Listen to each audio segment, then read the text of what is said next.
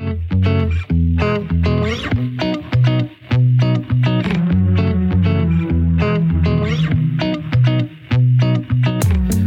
to the Hereby Called podcast, where we focus on preparing the called and reminding the returned by sharing life-changing experiences from serving the Lord.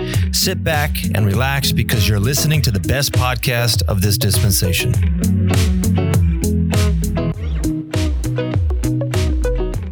So as I'm eating my soup, I bite down on something hard. And I thought I broke my tooth. I was like, oh no.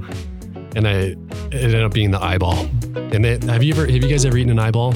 I don't think so. There is like, you have like the cornea or whatever. I'm not sure if that's exactly it. I don't know what it is, but in the very middle, there is like something that's as hard as a diamond in there. Mm-hmm. Really? Yeah. And like I bent down and like I pulled that thing out. I mean, it looks like a massive kidney stone. I don't know. It's just huge. And it's like, oh yeah, Elder Schmidt, he got the eyeball. Man.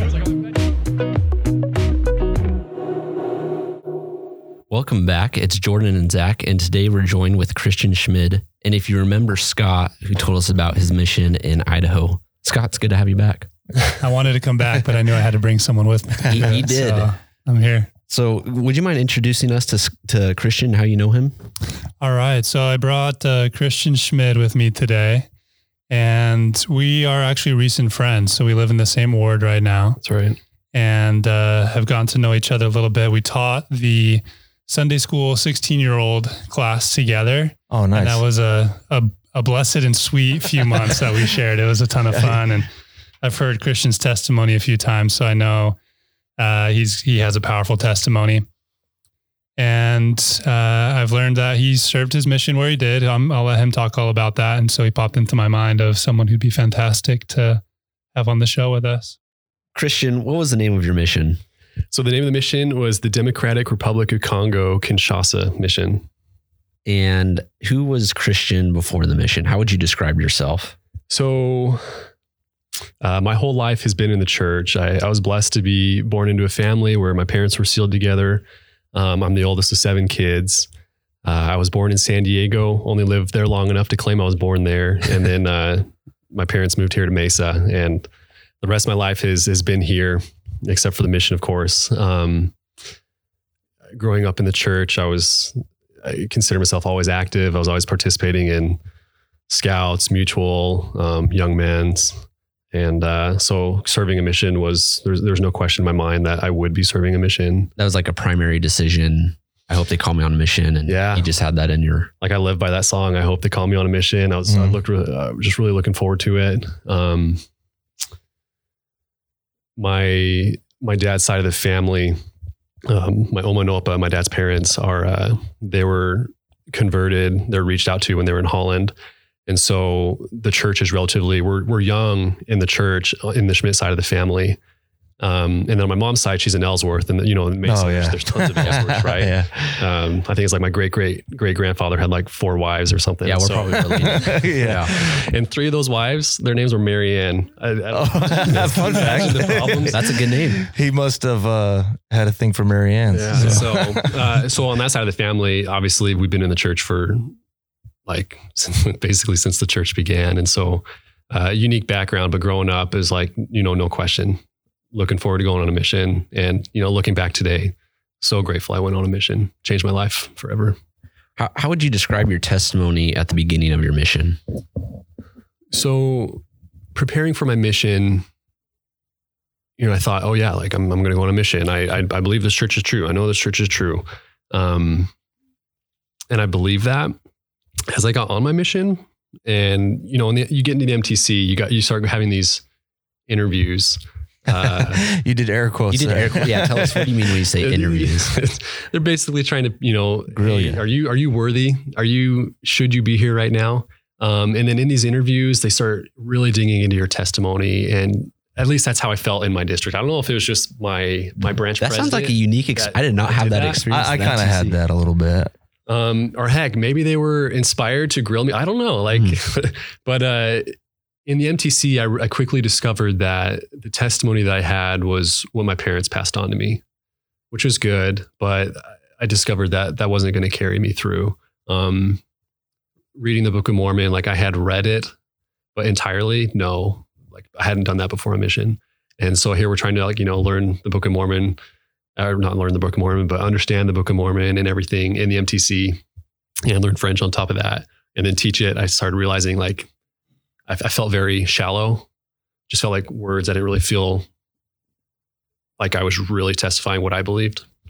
And so just discovering that in the MTC gave me this drive to really find my own testimony and not just rely on that of my parents. And I feel like I found it. And I loved it. I felt like I was on fire the rest of my mission, just because I was just so happy that I really believed in and what you're preaching in this crazy thing I'm doing out here in Africa. Yeah. So where exactly is your mission? So if you look at Africa, kind of goes east, west, and then starts going south. I kind of call that, when it starts going south, like the armpit right there. That's towards the top of my mission. It's basically considered Central Africa. Some parts of my mission are considered Eastern Africa. There are 6 countries in my mission. When I was there, it was a huge mission. Yeah, I looked up the map, and it's like everything, I don't know, like east of the Mississippi, big, or maybe even bigger, maybe west. Like it was a massive mission. Right. So there are 6 countries in my mission at the time. It's been split, I think, 2 or 3 times since I've left. Over to the countries. So the Democratic Republic of Congo, the Republic of Congo. I had no idea there were 2 Congos until my mission call. Gabon, Equatorial Guinea, Central African Republic, and Cameroon. But of those countries, as an American, I was only allowed to serve in 2 for security reasons. Mm-hmm. And that was the Republic of Congo and the Cameroon. And what languages were spoken in your mission? Primary languages that the missionaries spoke were French, and then some English. But other languages in the region, Portuguese, I think in Gabon. No, Gabon was French. Equatorial Guinea had some Portuguese, and then I think the rest were French and English speaking. But no, I don't. When I was there were no missionaries in Equatorial Guinea. Why not? I don't know. Interesting. I just thought why it was part of our mission. I don't know. The whole time you're on your mission, there's no missionaries there. Yeah, that I'm aware of. There was Gabon was in our mission, and it was always like the joke, like we would half joke about it, half hope that country would open up and we'd be the first missionaries in Gabon. And it almost became a reality for us. It happened like a transfer to after my family of elders left. Why was it closed? For security, or was it just the church has to come in and approve? The church has to first be accepted. Okay. In a country, whether or not it has to first be accepted, I don't know. But the nation needs to recognize the church, and then I think with that comes some what's the word I'm looking for? Opportunity for the church to actually set up presence in that country. Gotcha. And start proselyting and growing its membership. And I remember, I think it was Elder Renlund that spoke about the Kinshasa, the people in Kinshasa, and how the church was like started there. Yeah. Elder Renlund was actually in the area presidency while I was on my mission. So he for security reasons, I wasn't ever allowed, I never stepped foot in my mission home. And so when they had big old mission conferences, like we were never there. The Americans, we were, 1,000 miles away in Cameroon.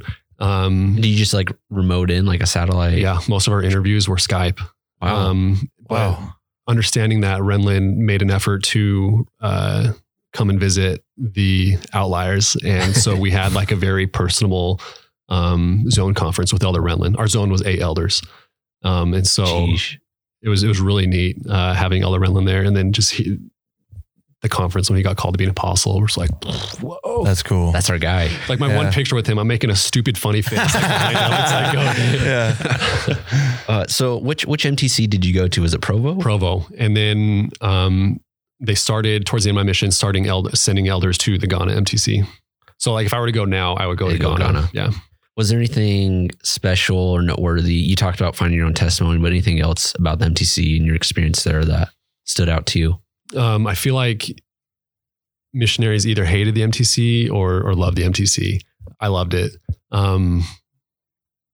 because it was fun being on my own. This was my first like real experience being on my own. I graduated I graduated school when I was 17. I had a late birthday, right? So graduated in May. I turned 18 in June. So I had a whole year because it was still, you had to be 19. Before the age change. Yeah. So I had a whole year. And so I decided to hang tight and I went to MCC. So I was still living at home. So being in the MTC was my first real experience of being on my own. Still under some crazy supervision, right? But I loved it. And I was blessed to have, be in an awesome district with one of the kids in my district. I met, he's from England, Dave Arnold. And we were in the same EFY group, family, whatever you call it. Years before? Yeah, like 4 years before. Oh, wow. And we stayed in contact and because he has family here. So I saw him like once or twice since. And then we both opened our mission calls around the same time. He was going to France. I was going to Congo. But obviously speaking French, they put us in a French district. Yeah. And that first day in the MTC, we get there. I'm like, Dave? Elder Arnold? What? That's funny. So I was in the MTC for 10 weeks, should have been 9 weeks, but because of visa issues, the African missionaries we were held back a week. And I reported to the MTC on June 29th and we didn't see a single general authority other than like some kind of like a 70, which is like, great, but like, come on, we want to see, we're in Provo. We want to see like an apostle or something. Didn't happen. And so like the whole district, we were bummed out. And then we got the news that we were staying an extra week while everyone else was leaving. And then our job at the MTC was to set up chairs, but there was a guy in there who would always like, hey, you want to get here early. And he would joke around, but like today he was like, no, hey, get in line early. You want a good seat for this one. We're like, oh, cool. What is it? Hey, Elder Holland's coming. Just like, man, of all the apostles, that's who you want, right? That guy, they're just like smacking the pulpit and everything. So even though we had to wait a week, it was worth it because we were able to see Elder Holland. And that was awesome. Really cool experience. Awesome. So you leave the MTC and you go to your mission. Like, can you describe, whenever I imagine Africa, and it's probably a really dumb question because when people are like, describe America, it's like, well, there's some deserts, there's some green, there's some like, it's all different. How would you describe like geographically what your mission looked like? So the area that I served in, if you look at like a globe or just like Google Maps, and you zoom out all the way and you see the world, that green region, like that tropical, like I was in the jungle. And so landing, it's just green everywhere. And we left from Salt Lake, flew to France, and then flew from France to Douala, which is it's the economic capital of Cameroon, right there on the coast. And that is like the most humidity I've ever felt in my life. Coming from Arizona. Yeah. But it's like disgusting. It like smacks you in the face. Yeah. No. So you can like feel it. As you're walking off the plane, they have that arm, right? That goes out to the plane and they have that gap. Like as soon as you step onto that little extension arm, like you just feel sticky. Nasty. Yeah. You just feel, and it's hot. And then the airport itself in Africa, a lot of the buildings, they don't seal the buildings. Like the windows, you'll have like big awnings, and then the windows will just be, they're always open to let the air in and out or whatever. And so everywhere you go, you just feel this humidity. So we really grew to appreciate like air conditioning, while we were out there. But I just remember feeling sweaty. And then getting into like the luggage spot, just these like new smells. Yeah. Yeah. And it was like, oh my gosh, this is bad. It just smelled really bad. And I just remember, I don't know if this is bad, but just like everyone looks the same, right? I'm in a sea of black. And I'd never seen that before. And it's just like, I stand out like a sore thumb. I'm not 7 feet tall, but I'm 6'3". On my mission, I only saw two people that were taller than me. And so I'm just this skinny, tall, white boy, with a bright white shirt, fresh out of the MTC. You're like an alien. Yeah. And I'm still white because I'm basically locked indoors for 10 weeks. And then I get to, I don't have my mission tan yet or anything. It's just like, oh my goodness. Within 5 minutes, one of the elders was pickpocketed, got his camera stolen. Oh, no way. Yeah, Elder Nash. Poor guy. And he's like the smallest one too. And it's just like, hey, where's my camera? So then we finally see the senior couple, the Nuttles, and they're like, guys, come over here. And they're like rushing us to their truck. We're throwing all our luggage in the truck. They were being swarmed by these people. Hey, give us money. We'll load you. We'll get all your bags. Yeah. So in the chaos, that's when Nash lost his camera. And then he just like zooms away in the car. And it was just crazy landing. Those are like my first, that's just what I remember. Humidity, smell, seeing just a sea of Those black first moments. and just being rushed out of the airport. Yeah. Wow. So you're out and you're teaching and you're trying to preach in a different country, but also in a different language. Were there any words? I guess what's your best advice for learning French or learning a language? So my best advice is advice that was given to me by one of the branch presidency members when I was in the MTC, Brother Mangum. And he said, because I was struggling with this, everyone else in the district had like previous French experience in school and stuff. I had Spanish. I wanted to do French in school. Arizona Scholastic required 2 years of language, right? I was like, I want to do French, Dad. It's like, French, do Spanish, do something useful. Yeah. I opened my mission call. My dad is standing right next to me and I read French. You and I was just turn like, around. you gotta be kidding me. Like I could have been 2 years ahead. Yeah. Anyways, I struggled. It was really hard for me. And it was hard to see the success of others. And then like, cause I remember listening to an episode that you guys had talking about,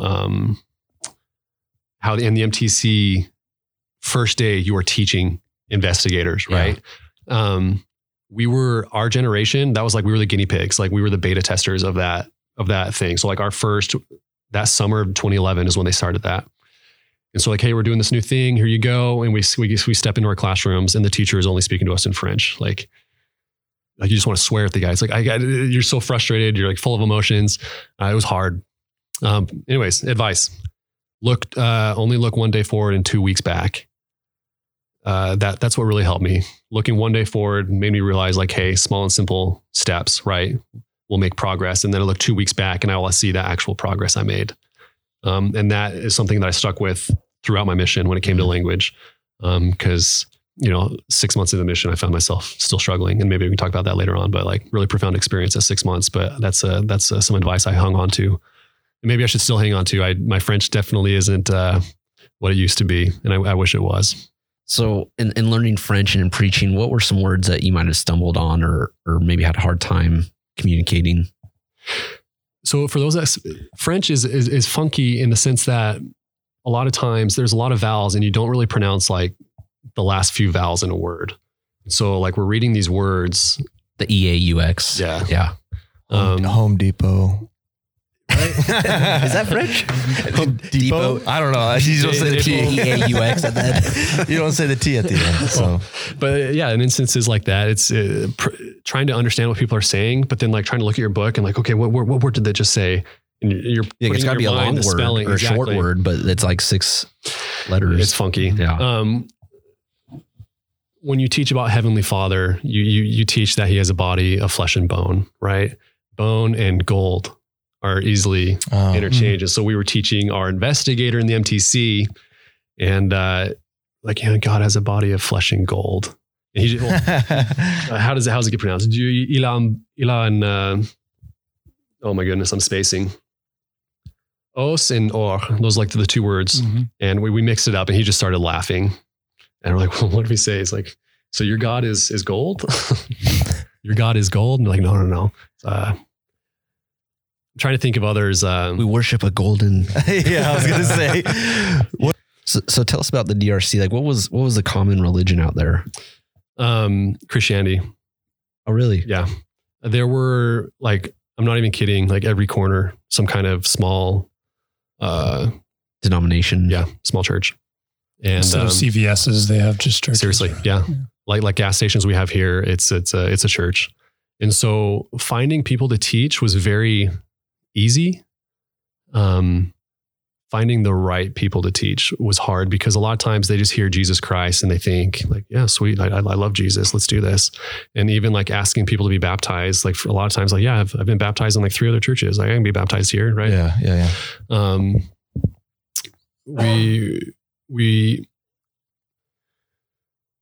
It was hard finding people that would stick with it. Keep commitments. Yeah. So in Africa, it is so easy to baptize people. Like if I wanted to, I probably could have had hundreds of baptisms, but that would have done nothing for the church, especially the people that would have been baptized, right? Understanding the covenants that we make, understanding the responsibility that is required by members of the church. And so getting to the mission, and as I progressed in my mission and I became like a senior companion and I started making decisions around, hey, who should we teach? I felt like we needed to focus on inactives.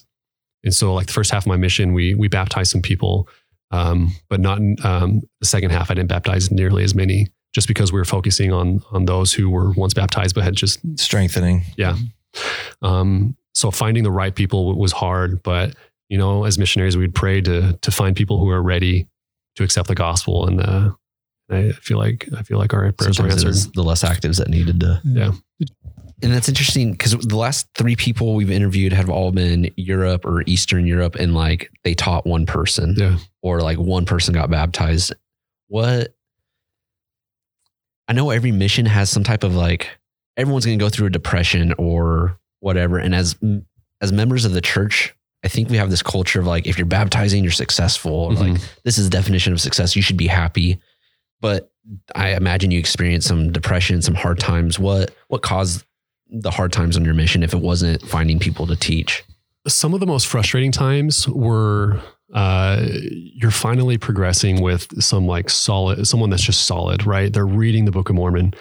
That was a huge milestone. If they were reading the Book of Mormon, like 90% of the time, like they were going to get baptized. Like that's just the power of the Book of Mormon, right? So we'd have people that are finally progressing like that. And then all out of nowhere, hey, I can't meet with you today. Hey, this popped up. Just like these silly excuses, it just seemed like progression just stopped. And that was some of the most frustrating times. Seeing like the power of God, like work in these individuals, and they recognize it at first, but then something happens, whether it's an outside influence. They have a lot of people were against the church mainly just because they saw us and they associated it with some like white American church, and they didn't want to give money to the Americans basically. And I can understand like why they would feel that way, especially over there where they're experiencing such crazy poverty. That was a reality check, man. I got a question on that though, real quick. So I served in Brazil, and there's a lot of Africans in Rio, and there wasn't that many African-American elders. There were Brazilian elders, right? But I remember teaching lessons and showing them. I used to walk around with I ripped out a page of the Leahone or the ensign that had the prophet and the apostles and then the 70. Yeah, I had one of those and too. I remember showing people, and at the time there was only like 2 African-American people in there, and they're like, this is a bunch of white people. Yeah. Did you experience a lot of that? Like a lot of kind of, I don't want to say they thought it was a segregated religion type deal.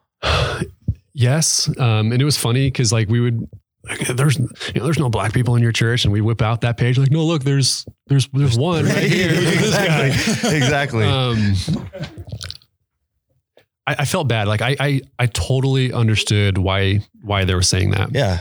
And I served in 2011, 2013. So Barack Obama was president, and a lot of people were ticked off at the United States, especially Barack Obama, because they assumed with him being African-American that he was going to like be their savior in Africa. Oh, really? Wow. Yeah. And I'm sure the United States did great things for Africa during that period, but they were expecting some huge handout, and they didn't see that. Gotcha. And I think that kind of hurt some feelings for people towards us. And so some people just didn't like the United States because they associate us with wealth and hoarding that wealth and not really sharing it. What really helped us though was bringing in members of the church and having them share their testimonies. Like some of the most powerful moments are having those members who, for the most part, are all first generation members of the church, but then just like dropping this bomb of a testimony on somebody like where like the person can't respond because it's like we're all just dumbfounded at the spirit we're feeling right now and how powerful this simple new testimony is. So we really relied on those members to help us. Also, when it comes to like priesthood and African Americans, right? As I was getting ready for my mission, I was kind of nervous. Like, okay, how do I explain this? How do I help these individuals understand that this isn't a racist church, that God loves everybody? I discussed that, I think, one time with one person because a member randomly brought it up in some stupid lesson. I was really surprised at that. They don't care. From my experience with the hundreds of people that I taught, that wasn't an issue. they're more focused on their relationship with Heavenly Father now. And that was a really cool and really eye-opening thing. That's awesome. That is awesome. So in immersing yourself in the culture, you experience all these, the people, the way they live. Was there any foods that maybe you had tried that were new to you, or like you had no idea you would ever eat? Yes. So, growing up, I was a very picky eater. Like, didn't like cheese. I don't like milk. Whoa. What? Like every kid likes so that's like half my diet. That's what I was gonna say. So let me guess, you ate vegetables and you ate everything. All the parents are like, "What did you do?" So, like even when I was younger, I was the guy that would take cheese off pizza, put the pepperoni back on. Right? I don't do that now. I don't. You're my best friend. I'll sit right by you. Yeah, you give me that cheese. Give me the extra cheese. Yeah. So anyway, like I recognized as I was getting ready to go to this region, like I had friends serving in Philippines. I had an aunt. She's 6'2". She served in the Philippines. Can you imagine? She has a picture with the release society. Anyways, balut, that fermented a duck or whatever. You guys were talking about that on one of the episodes. I was just nervous that I was going to get some crazy crap like that. But I promised myself, like, these people, like they are so proud to have us with them. I was like, I'm not going to turn down any food. So, of course, with that promise came some interesting foods. There was one day we were eating this soup and they just called it like meat soup. Like, oh, so what? Meat soup. What's your first warning when you don't even list what it is? This is meat soup. What meat is in here? And then as I asked that, I leaned over the big old pot and there's like a porcupine leg kind of popping up. No way. So it's like, oh no. How did you know it was a porcupine leg? It's like, it's a porcupine. It's like, oh, you guys, that's great. I can't wait to eat this. Pig. Yeah. And so as I'm eating my soup, I bite down on something hard. And I thought I broke my tooth. I was like, oh no. And it ended up being the eyeball. And have you guys ever eaten an eyeball? I don't think so. There is like, you have like the cornea or whatever. I'm not sure if that's exactly it. I don't know what it is, but in the very middle, there is like something that's as hard as a diamond in there. Mm-hmm. Really? Yeah. And like I bit down and like I pulled that thing out. I mean, it looks like a massive kidney stone. I don't know. It's just huge. And it's like, oh yeah, Elder Schmidt, he got the eyeball. It's like, oh, man. It's like, oh, I'm glad you told me that after. What a treat. And then later on, I bit on something else hard. I'm like, what? And so I pull it out and I have that massive like porcupine tooth, like that front tooth that you see hanging over. Oh my goodness. So I should have brought it in. I saved it. It's that's awesome. You still have it on? Yeah, it's in my closet. It's like a beaver tooth. It's exactly. It's in a little, it's like that big. They really put like whole hog in there. Yeah, they just dropped it in there. They just killed it with a slingshot in the backyard. Was that like a common delicacy, or? That was the only time I think I've ever eaten porcupine. Wow. Knowingly. Jimmy, who we might talk about later. Remember in Lion King, Simba is with Timon and Pumbaa. Yeah. And he's like, hey, grubs. And he lifts that, he breaks up a log and you see those. Yeah. And you see those massive grubs. Mm-hmm. Like exactly what I was eating. Somebody pulled out a plate and like I had like curled up caterpillar and one of those massive bugs, and they were dead. Fortunately, like I didn't have to have them moving around in my mouth. But I was like, oh, God, I promised myself. And so Jimmy knew. So did they like put seasoning on them or anything, or just wait? Yeah, just straight. And Jimmy's just like smiling, looking at me like, hey, eat it, Elder Schmidt. I ate that. One thing I didn't eat that I was always scared to eat, every corner they had chicken feet. Mm-hmm. Yeah. And I was like, oh, please, no one, don't serve me this. And fortunately, no one did. Tender mercy there. Yeah. Beef skin. Very, very nasty. Beef skin? Yeah, like cow skin. Like they shape, so what you would make leather out of? Yeah, so they like butcher a cow and then they just boil the skin. So there's like this, hard, rubbery meat. Really? You're like, you just butchered a cow and you're going to give me the skin? Yeah. Out of everything they do that with like pork and cracklins. South America or cracklins, but they like fry it. Yeah. Never heard of it boiled. That sounds worse. I could just imagine eating it. It has like no flavor, but it's just the texture. And then knowing like what it is. That was like, oh. There wasn't like any hair on there, was there? No. It's like eating a couch if you boiled the leather on that chair over there. But it's like a quarter of an inch thick. I mean, it was my goodness. It was kind of gross. You're about the pioneers eating their shoes. Yeah. Boiling the shoe and eating it. We got to ask, did you ever see any gorillas? Yes, but not in the wild. I saw monkeys in the wild, but no gorillas in the wild, thankfully, because that would mess you. I guess that's that's an encounter you don't want to have, right? Yeah. if we saw gorillas in the you're in the wrong you'd be place. in big trouble. Yeah. So Cameroon is a very what's the word? Cameroon has everything, all animals, elephants, hippos, gorillas. So in I think this was Cameroon. They had a preserve where they had chimpanzees and gorillas, and so they had them in these like large cages, right? Not nearly as nice as what they have in the zoo here, but just these big cages, and they had these massive gorillas. And what's cool with gorillas, I don't know if you've ever heard a gorilla beat its chest. No, just through the glass at the zoo. When you go like say hey to someone, you kind of give them that like cupping, like high five grip. I don't know what you call that. Yeah, but like you make clap. That, Makes a little pop. Yeah, you make that pop sound. Mm-hmm. That's the sound that they're making on their chest. And then they're doing that like, so much like this, stronger and louder. yeah, exactly like that. Really? Yeah. But if they were doing it for a minute, they'd be doing like 240 a minute, right? It's like da da da da da. These loud pops. It sounds really cool. So there's this one gorilla. They had this like in one of the cages there, they had one of these like telephone poles, like wooden poles that just planted right in the middle of it. And this gorilla, massive 400-pound animal will just fly up this telephone pole. Like I've never seen anything climb so fast. Wow. And then he gets to the top and puts his feet down and launches himself straight up off of this. So he's already like 50 feet in the air. No way. Then these things have like a 10-foot vertical. And so he's like 60 feet in the air and he starts pounding his chest in the air. It was one of the, I have goosebumps right now. It was crazy experiencing. And he lands on the ground. And he just landed right back on the telephone pole. No way. Yeah, this dude's like oh my goodness. so coordinated. It was incredible. But he's like, yeah, I was watching that going like, you are the superior species. Yeah, right. We did not come from you.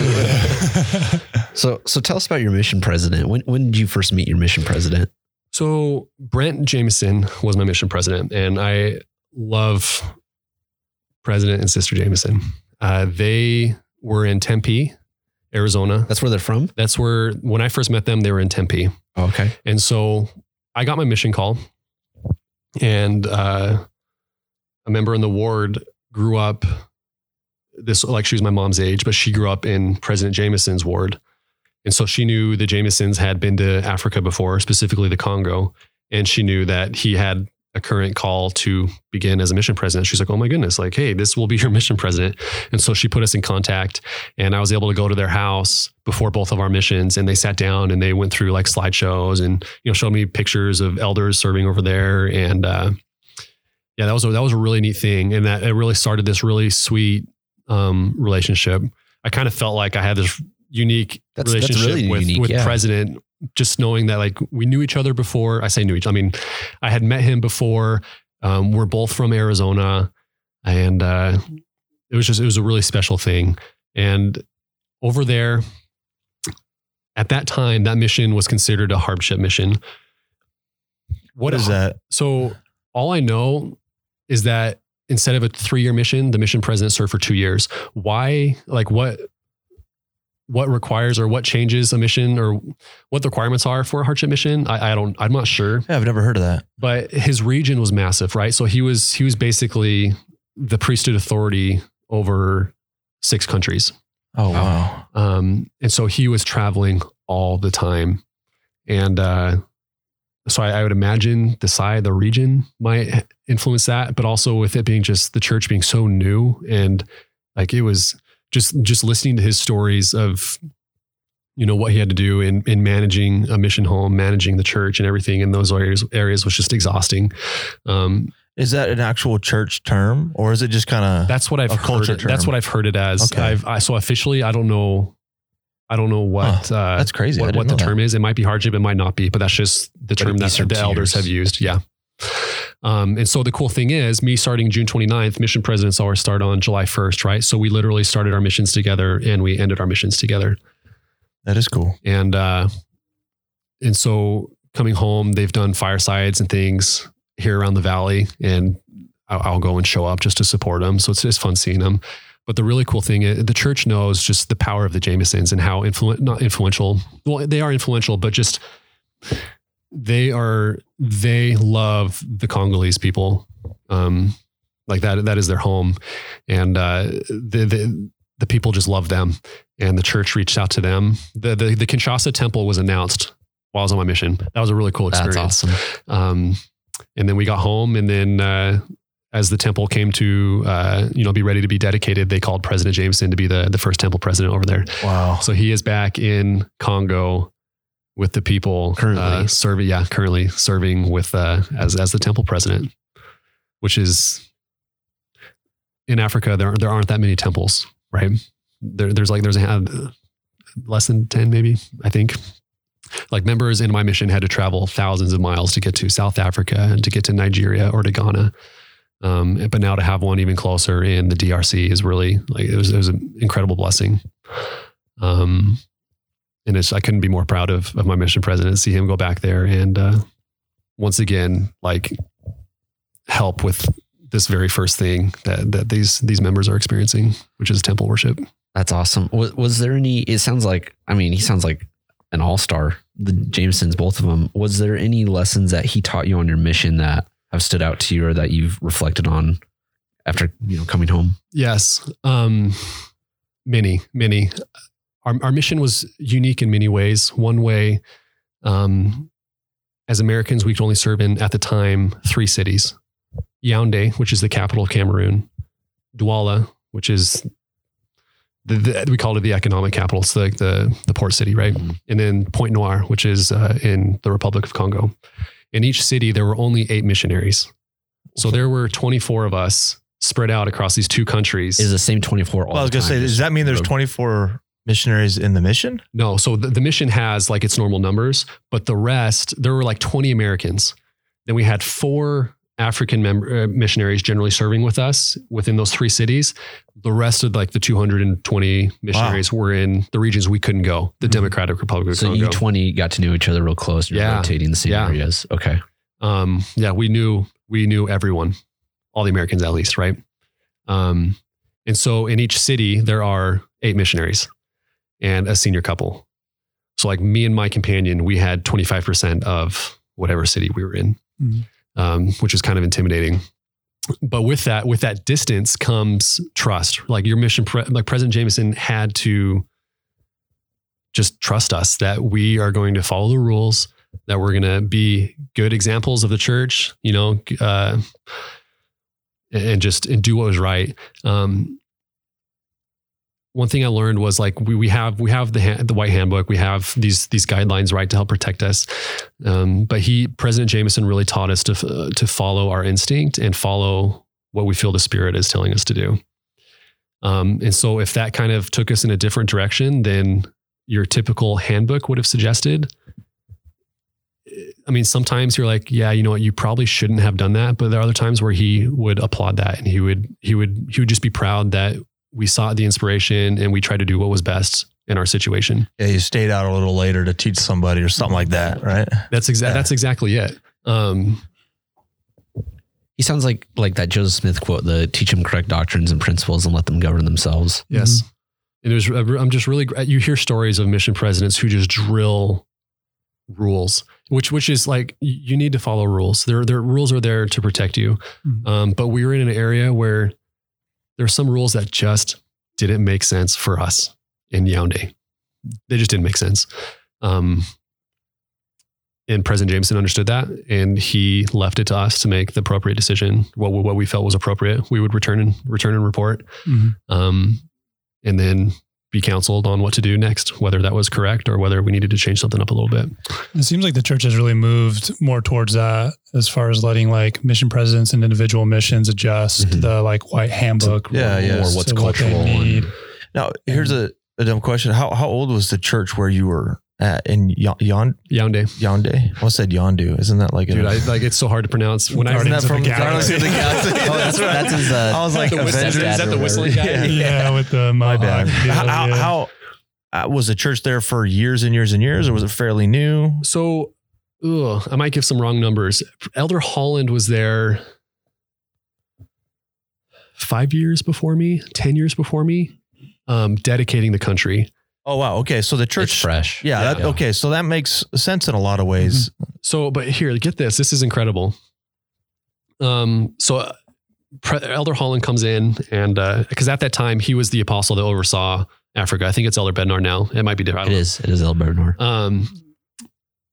So he comes and he dedicates Cameroon up on this mountain, and that oversees this beautiful. Yaoundé is just in the middle of the mountains, hills, red dirt, jungle. He's beautiful view, and he's just pronouncing these beautiful blessings. And he says, temples will dot this region, like will dot Africa, basically. And at the time, I can imagine what, some members felt, because they're like, there's like 20 of them, 30 of them. Yeah, totally. Like, okay. Not in my lifetime. A lot of faith. Here we go. So, fast forward 5-10 years, whenever he did that, I'm there. And at the time in Yaoundé, there were Ekunu 1, Ekunu 2, Bastos 1, and Bastos 2. Those were the 4 branches. There was no district. It was just branches. In Douala, they had the same thing, except I think they had five branches. And that was it. There was no district. Since my mission, the Democratic Republic of Congo, Kinshasa mission has since been divided to what I would have served in it's now the Republic of Congo mission. Well, that was just recently divided, and now there is a Yaoundé Cameroon mission. Wow. And that's just, I came home in 2013. So that's showing you how fast the work is going. Yeah. A district was made while I was on my mission, which was a huge milestone. But now Cameroon has its very own mission. So that means there will be 150 missionaries in Cameroon. And where there was 8 before. Exactly. Yeah, that's insane. Isn't that incredible? It makes me happy knowing that, I know my efforts aren't the cause of that, but I participated in work that led to that. And I know that there's members that I worked with on an intimate level that are they're leaders over there now. That's awesome. And it makes me happy knowing that they're seeing amazing progression for sure. Church. What really blows my mind about this and really speaks to that, this is a miracle, is what you mentioned before, that you were left to a large part to your own devices there in that area. And also this is being led by 18, 19-year-old boys. Yeah.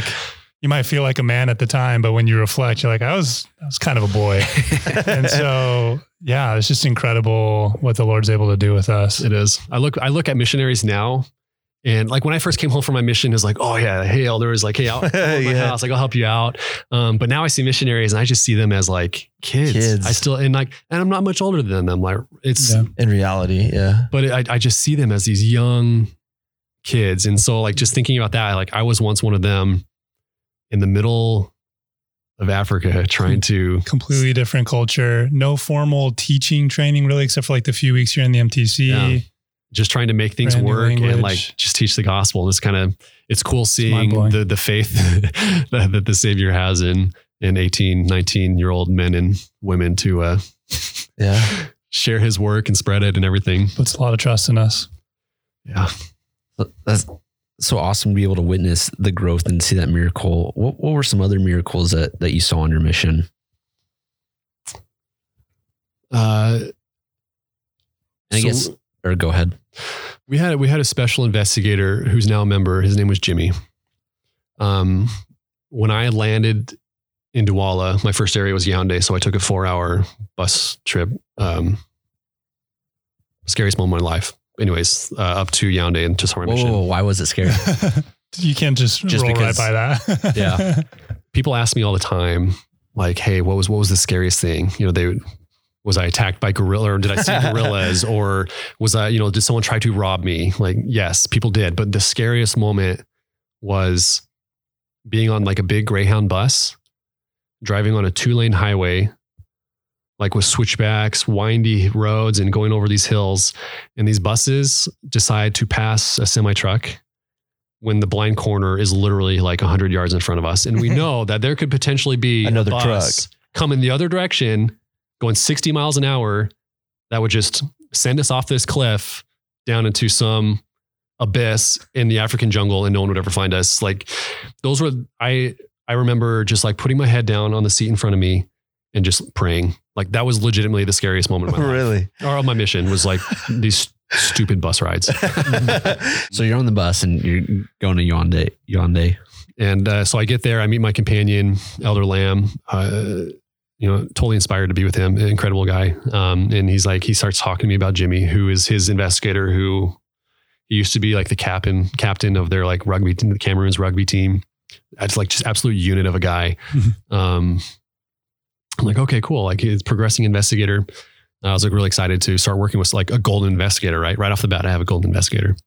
I meet Jimmy and, he's probably 6 foot, but like his just huge, just solid muscle. Not one of those guys that has like, an 8-pack and just huge pecs, just a massive individual. And I know like by his handshake, if he wanted to, he could like squeeze me and I would just explode.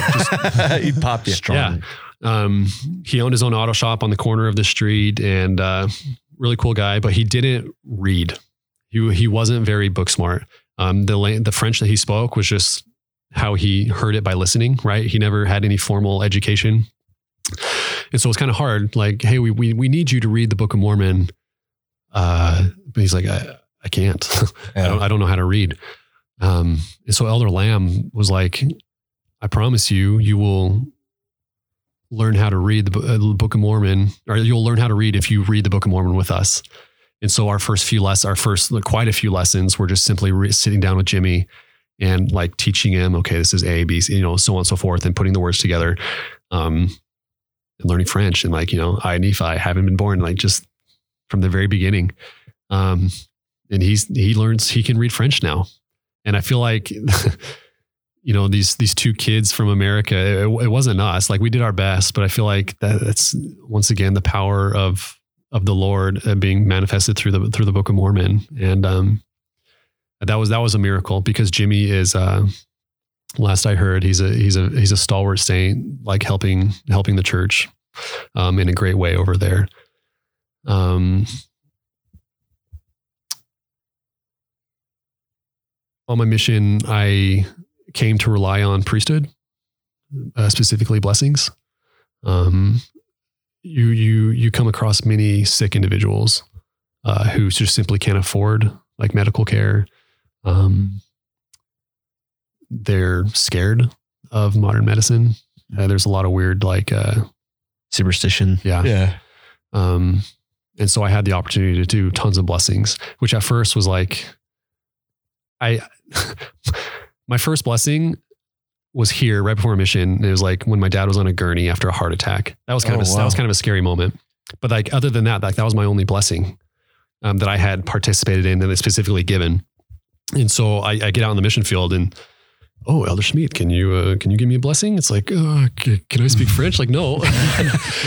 But I read, President Monson's, is it his like biography? What's it? To the Rescue? Yeah. Man, Leland Merrill. You read that and you just want to go and bless everybody. This is the one where he's like in a boat, right?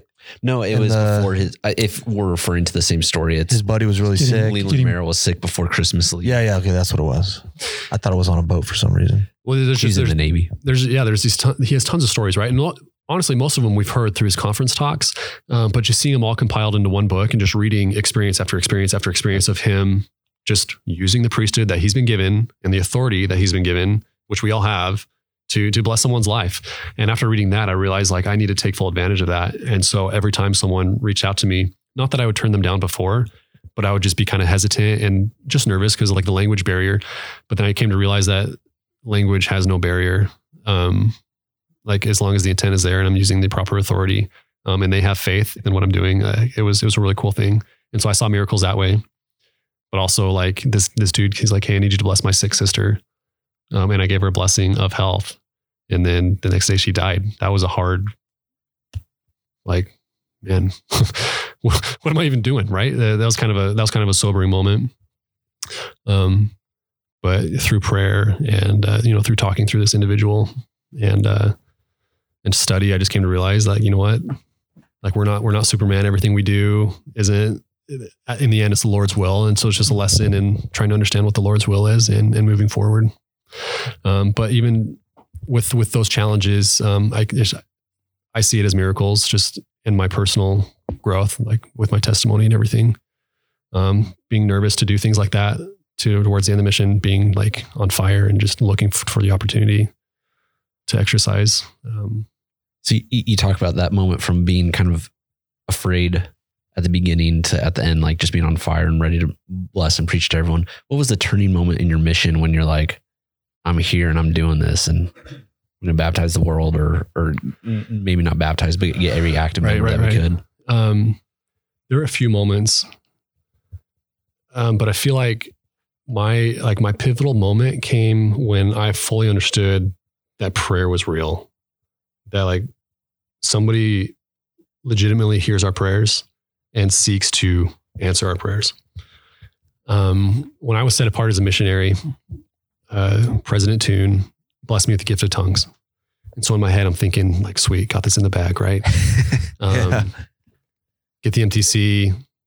It's like, okay, this is a lot harder than I expected, but everyone kind of struggles in the MTC. So I got into the mission field. I'm working with Elder Lamb for 3 transfers, and then I get a new companion, Elder Peaster, and we're working, and together we work really well. But I found myself struggling with the language. And there was one day, as like right around my 6-month mark, so like around Christmas time, I'm already kind of struggling because my first Christmas away from home. And like at the end of the day, we're going over all these lessons we had, and I'm just ticked at myself because I did not understand a single word that was said to me, and I could not express any feelings that I had in my heart. Right. So imagine like, I'm already like 25% done with my mission, and I'm still struggling with this stupid, just communicating. Yeah. And I'm like, well, what the heck? Like gift of tongues, where are you? Mm-hmm. At that time I was reading Infinite Atonement. President Jameson let us read books, right? It's a heavy book. Yeah. But holy, like that thing changed my life because I read it at a time where I was ready to understand something. And there's a chapter in there where they're talking about spiritual gifts.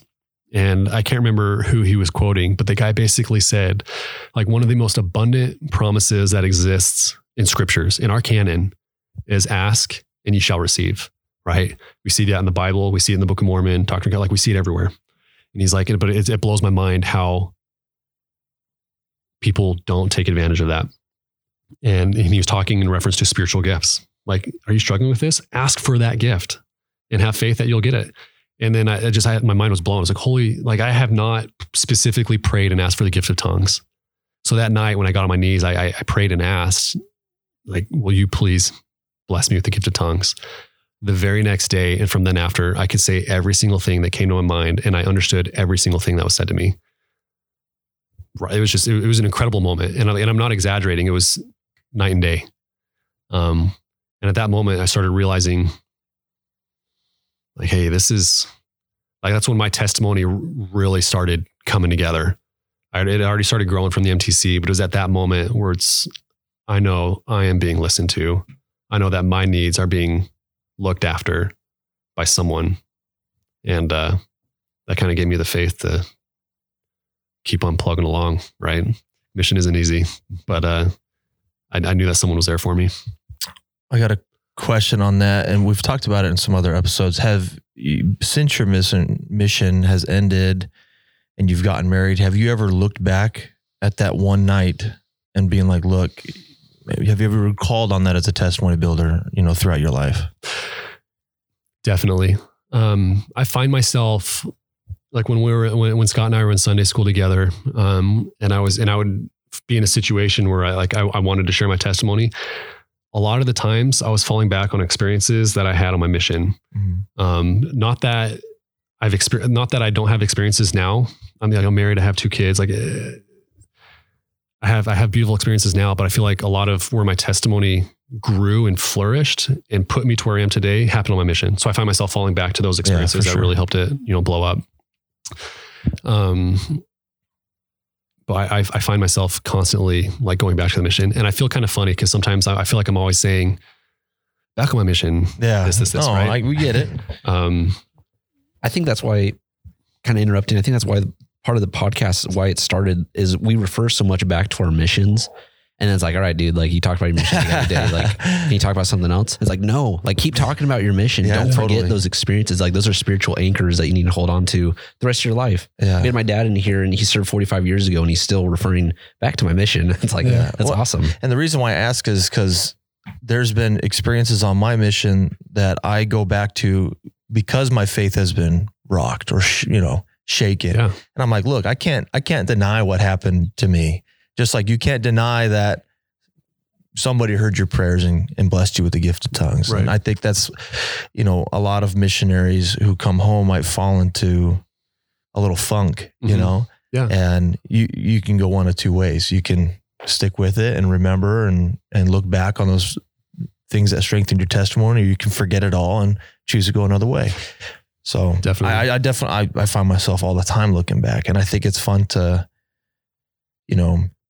like Jordan was saying, we talk about it all the time, but it's like, yeah, that is what made me who I am. Mhm. That happened and I won't forget it. Yeah. I can't deny that it happened. So you pre-missionaries out there who are, hoping to go on a mission, this is just an extra reminder to take pictures and write in your journal and record these experiences. Oh, absolutely. 'Cause Yeah, definitely. That's Jordan, one thing I wish I did better. You asked me a little while ago to send you pictures. And I'll tell you, I haven't looked through those pictures since my mission. And so to go through it, I was like, holy cow, It was a flood of memories. so much I had Wow. forgotten. And so, yeah, record that stuff. I know you asked this a while back, advice.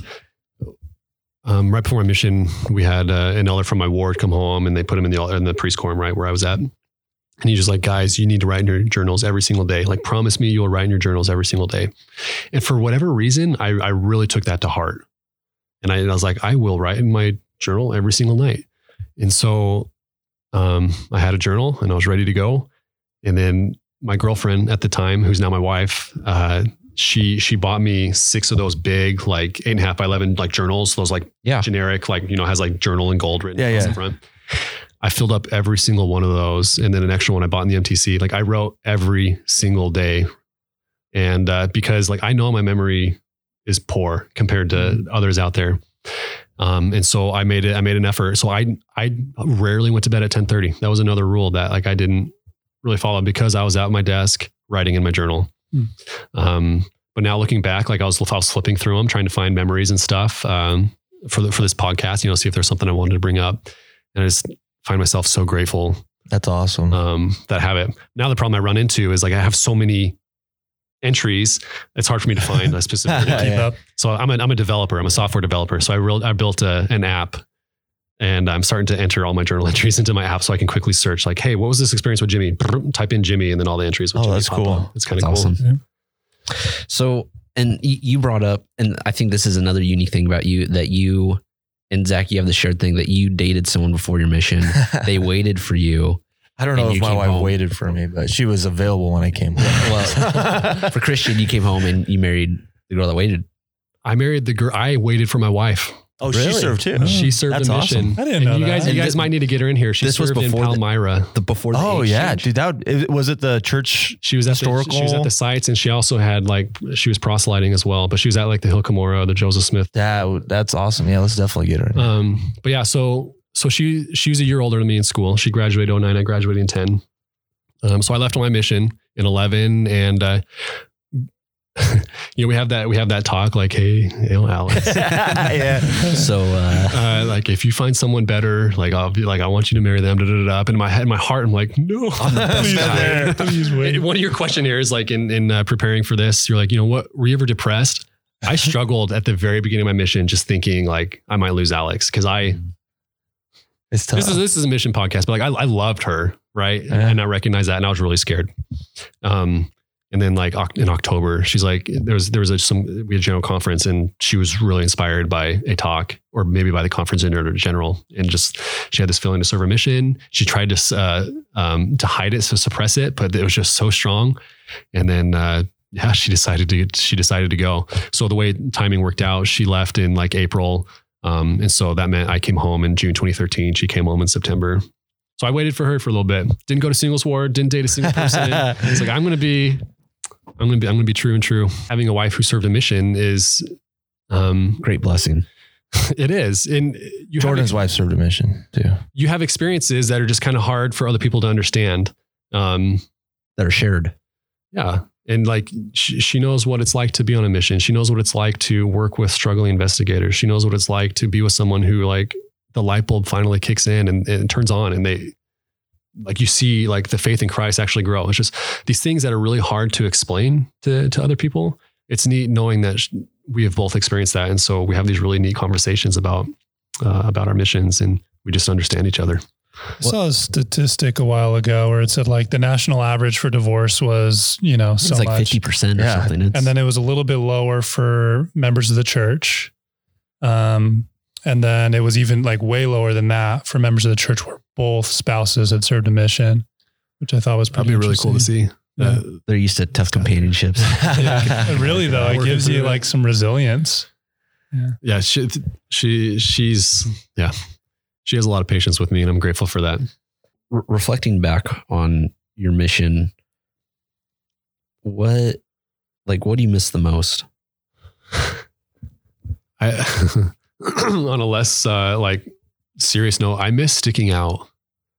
Like, I was the center of attention, right? And that sounds so selfish, but one of my favorite things on the mission was walking down streets and having dozens of little kids just like following you. They want to touch my arm hair. Right? They want to touch my head. Cause usually we would just get like a buzzer and number 2 and just cut the hair. So like really short, like kind of pokey hair. They just wanted to be next to the Mundeli, like the white boy. That's in their patois.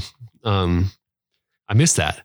I miss people like looking at me like, what is this white boy doing over here? On a more serious note, I miss being around people who can find joy in the simplest of things. There's always, numbers out there or missionaries talking about like, oh, I served in the highest baptizing mission, or I served in, the lowest income country. I don't care about any of that. I served in a mission where I saw a lot of both. But what was just sad, or what was crazy, was in the Congo, seeing that poverty. And these were still the happiest people I feel like I've ever seen. They're making less than $100 a year. And they're smiling, wearing their dirty white shirts and beautiful, dirty dresses, because they've walked 5 miles to go to church. And they're just happy. It's like, how salt of the earth. My church is like, I could throw a baseball, in the backyard. And it's just right there. But like, would I walk to church? Honestly, yeah, probably would walk to church. But like, there's so many people that they take advantage of the simple life that America affords us. Yeah. Being out there with this reality just slapped me across the face when I realized how little they have, yet they were just always smiling. They're out there working, trying to, fix up their little house or shack or plant their little, 4-foot garden, but like happy. Now I miss that. Again, looking back, what's something that you learned about yourself after the 2 years? Something you didn't know about yourself before? I can work hard. Growing up, I was, I think my parents would kind of joke around with me, but I'd be kind of lazy. Like I didn't want to mow the yard. I didn't want to do my chores. I didn't want to, my first job was working over at Pirates Fish and Chips. Nice. But money that came in, like there was a hole in my pocket, right? It would just fall through. Like I lived to spend, and that's it. Like if I had to do chores for nothing around the house, like I didn't want to do it. On my mission, I discovered that there's joy in hard work. It's kind of hard to learn that. But I felt myself just wanting to be up earlier. I wanted to find myself doing a more thorough study in the Book of Mormon. I wanted to put in more of an effort because I saw more fruit coming out of that effort. And so I try to live by that now. Just make sacrifices to work harder and, provide a better life for my family, grow my testimony. So if that means waking up earlier so I can do a better study of my scriptures, I'm not perfect with that, but I strive to, But just not being scared to work hard. I found that. And there's a lot of value in just biting the bullet and getting to it. Nice. And kind of wrapping up, why should anyone consider going on a mission? I don't think the mission was my best 2 years that I will have, but I do feel like it was the best 2 years for my life at that time. Because of my mission, I found my testimony. I found my desire to follow my Savior. I found my desire to read the Book of Mormon for myself. And I feel like any missionary could and should find that, no matter where you go, whether it's, to the Baltics where, or to somewhere in Europe where it's hard, or you go to somewhere in South America or Africa where, it could be easier. I feel like the most important thing is you and your relationship with your Heavenly Father and Savior and growing that. And the mission is like the prime spot for that to happen. And I think that's why there's such a huge push for young men to go. And it's neat that the church has allowed younger women to go and making it easier for them to go out and experience those same things. Like I'm so grateful that Alex and I both share just these powerful, experiences, what these missions were to us. So I encourage people, just because I see the change that happened in my life, and I would love for them to see that in regards to their testimony and their relationship with the gospel. Of course, along the way, you make friends, you meet people, and that happens naturally. But the work, I think, comes in with your attitude and your principles towards the gospel. Yeah, absolutely. Christian, thanks again for coming in. Wrapping up, would you mind sharing your testimony in your mission language? Okay, bear with me and those who speak French. Pardonnez-moi. Okay. Je suis reconnaissant d'avoir servi mon mission au Congo.